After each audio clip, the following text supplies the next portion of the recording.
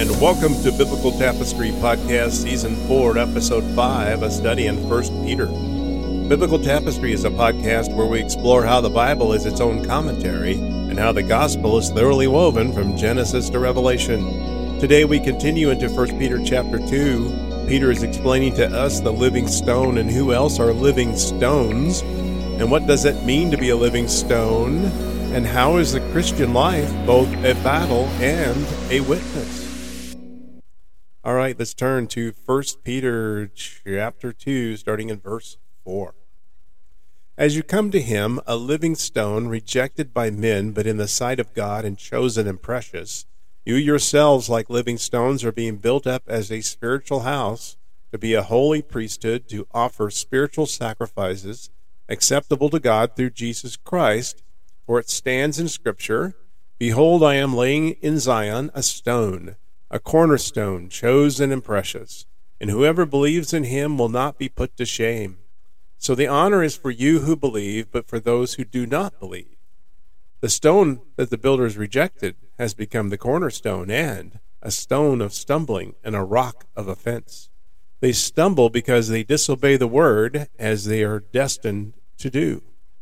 But you are a chosen race, a royal priesthood, a holy nation, a people for his own possession, that you may proclaim the excellencies of him who called you out of darkness into his marvelous light. Once you were not a people, but now you are God's people. Once you had not received mercy, but now you have received mercy. Beloved, I urge you as sojourners and exiles to abstain from the passions of the flesh, which wage war against your soul. Keep your conduct among the Gentiles honorable, so that when they speak against you as evildoers, they may see your good deeds and glorify God on the day of visitation." Back to verses 4 and 5.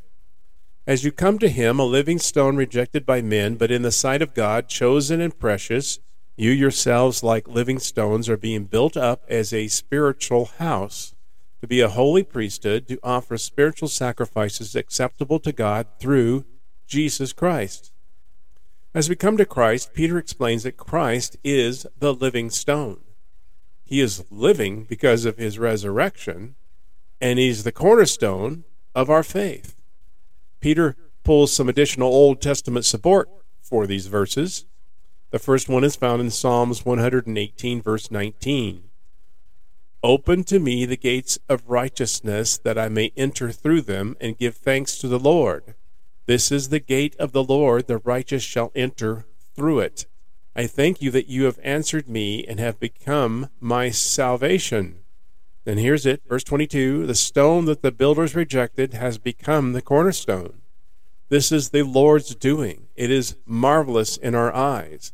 This is the day that the Lord has made. Let us rejoice and be glad in it." A stone that the builders rejected has become a cornerstone for the foundation of a faith in Christ Jesus. Peter also used this verse referring to Christ's death and resurrection while being questioned by Caiaphas by what power or name that Peter was able to heal a lame man who was lame from birth at the gate of the temple. And we find that in Acts chapter 4, starting at verse 8. "Then Peter, filled with the Holy Spirit, said to them, 'Rulers of the people and elders, if we are being examined today concerning a good deed done by a crippled man, by what means this man has been healed, let it be known to all of you and to all the people of Israel that by the name of Jesus Christ of Nazareth, whom you crucified, whom God raised from the dead, by him this man is standing before you well. This Jesus is the stone that was rejected by you, the builders, which has become the cornerstone.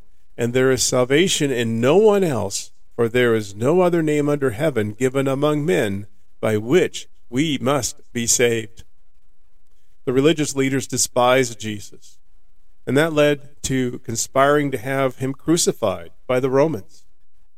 The stone the builders rejected.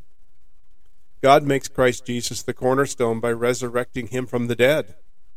He becomes the cornerstone of all faith. Jesus himself used the same passage out of Psalms 118. We find that in Matthew chapter 21, verse 33. Hear another parable. There was a master of a house who planted a vineyard and put a fence around it and dug a winepress in it and built a tower and leased it to tenants and went into another country. When the season for fruit drew near, he sent his servants to the tenants to get his fruit. And the tenants took his servants and beat one, they killed another, and stoned another. Again he sent other servants, more than the first, and they did the same to them. Finally he sent his son to them, saying, They will respect my son. But when the tenants saw the son, they said to themselves, This is the heir.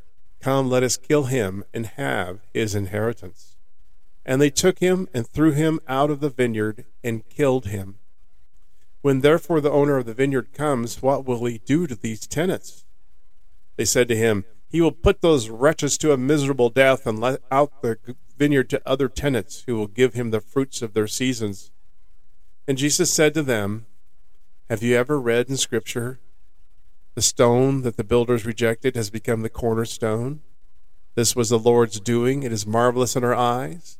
Therefore I tell you, the kingdom of God will be taken away from you and given to a people producing its fruits. And the one who falls on this stone will be broken into pieces, and when it falls on anyone, it will crush him. When the chief priests and the Pharisees heard his parables, they perceived that he was speaking about them. And although they were seeking to arrest him, they feared the crowds because they held him to be a prophet. Well, the killing of Jesus was not the last word. God made Jesus the chosen and honored stone, the foundation of faith in God, just as Christ had said. Peter's audience were being persecuted for their faith, but in God's eyes, they were also chosen people and honored, and they would be vindicated. Verse 5 says, You yourselves, like living stones, are being built up as a spiritual house, to be a holy priesthood, to offer spiritual sacrifices acceptable to God through Jesus Christ. Now Peter moves from Christ the living stone to believers as living stones. What makes a believer a living stone? Well, believers are living stones because of their faith in the resurrected Jesus. Christ's resurrection becomes a present and future reality for all believers, regardless of the hostile world we live in. These living stones become a spiritual house. The Greek term for house is oikos. No, not like the yogurt. Well, just like the yogurt, actually. But the Greek term here for house alludes to a temple, which is commonly called a house in the New Testament. In Matthew 21:12, and Jesus entered the temple and drove out all those who sold and bought in the temple, and he overturned the tables of the money changers and the seats of those who sold pigeons. He said to them, It is written, My house shall be called a house of prayer, but you make it a den of robbers. Thomas Schreiner writes, The house is spiritual, which is in Greek is pneumatikos, because it is animated and indwelt by the Holy Spirit. The church is now God's new temple. As spiritual living stones, the church is made up of these living stone believers. This living stone temple is the host of a living, holy priesthood. Believers here are both priests and the temple. All believers have a direct access to God now because Christ fulfilled that holy priesthood. The purpose of this holy priesthood is to offer spiritual sacrifices. A spiritual sacrifice is an act of service in obedience to God. Paul writes in Romans chapter 12, verse 1, I appeal you, therefore, brothers, by the mercies of God, to present your bodies as a living sacrifice, holy and acceptable to God, which is your spiritual worship. Do not be conformed to this world, but be transformed by the renewal of your mind, that by testing you may discern what is the will of God, what is good and acceptable and perfect. Verse 6 says, For it stands in Scripture, Behold, I am laying in Zion a stone, a cornerstone, chosen and precious, and whoever believes in him will not be put to shame. This quote is Isaiah chapter 28, verse 16, and in Isaiah 28 is a message of judgment that was written to Ephraim because of their disobedience and unbelief. Isaiah was telling the Israelites that those who trust in the Lord will escape this judgment. We see that in Isaiah 28:16 says, "Therefore thus says the Lord God, Behold, I am the one who is laid as a foundation in Zion, a stone, a tested stone, a precious cornerstone of a sure foundation. Whoever believes will not be in haste." Well, the text is a little different, but Peter sees this fulfillment in Isaiah in what Christ has done. Verse 7 says, "So the honor is for you who believe, but for those who do not believe, the stone that the builders rejected has become the cornerstone." So if Christ is the cornerstone of faith, then rejecting that understanding rejects Christ. Those who trust in God will be honored on the last day, again vindicated. Those who disbelieve in Christ will face judgment. They will trip over the cornerstone, the very foundation, being Jesus Christ. Verse 8 says, "And a stone of stumbling and a rock of offense. They stumble because they disobey the word as they were destined to do." Again, those who disbelieve stumble over Christ and are responsible for their refusal to trust in God. This quote is from Isaiah chapter 8, where Israel and Judah were called to fear and trust the Lord rather than other nations. We see in Isaiah 8:13 through 15, "But the Lord of hosts, him you shall honor as holy. Let him be your fear. Let him be your dread. And he will become a sanctuary and a stone of offense, and a rock of stumbling to both houses of Israel, a trap and a snare to the inhabitants of Jerusalem. And many shall stumble on it. They shall fall and be broken. They shall be snared and taken." They stumble and fall because they disobey the message. The message here is the gospel. They don't want to submit to the lordship of Christ. All those who disobey will stumble. God knows, it says here, are destined to do. Well, God knows who they will be. However, the human responsibility is to accept who God is, accept who Christ is. Christ indeed died for everyone. It is unfortunate, and it's a reality, that not all will believe in him. Verse 9 says, "But you are a chosen race, a royal priesthood, a holy nation, a people for his own possession, that you may proclaim the excellencies of him who called you out of darkness into his marvelous light." Those who accept Christ are a chosen people, both Jews and Gentiles. God's new kingdom of priests consists of the church, those who know Christ as Lord.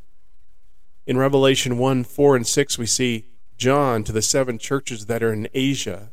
"Grace to you and peace from him who is and who was and who is to come, and from the 7 spirits who are before his throne, and from Jesus Christ, the faithful witness, the firstborn of the dead, and the ruler of kings on earth.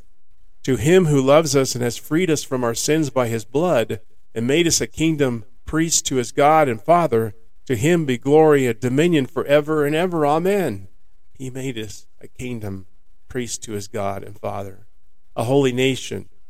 And to be holy is to be set apart to enjoy God's presence and favor, a people for his own possession, a new people of God for the purpose of declaring praises to God.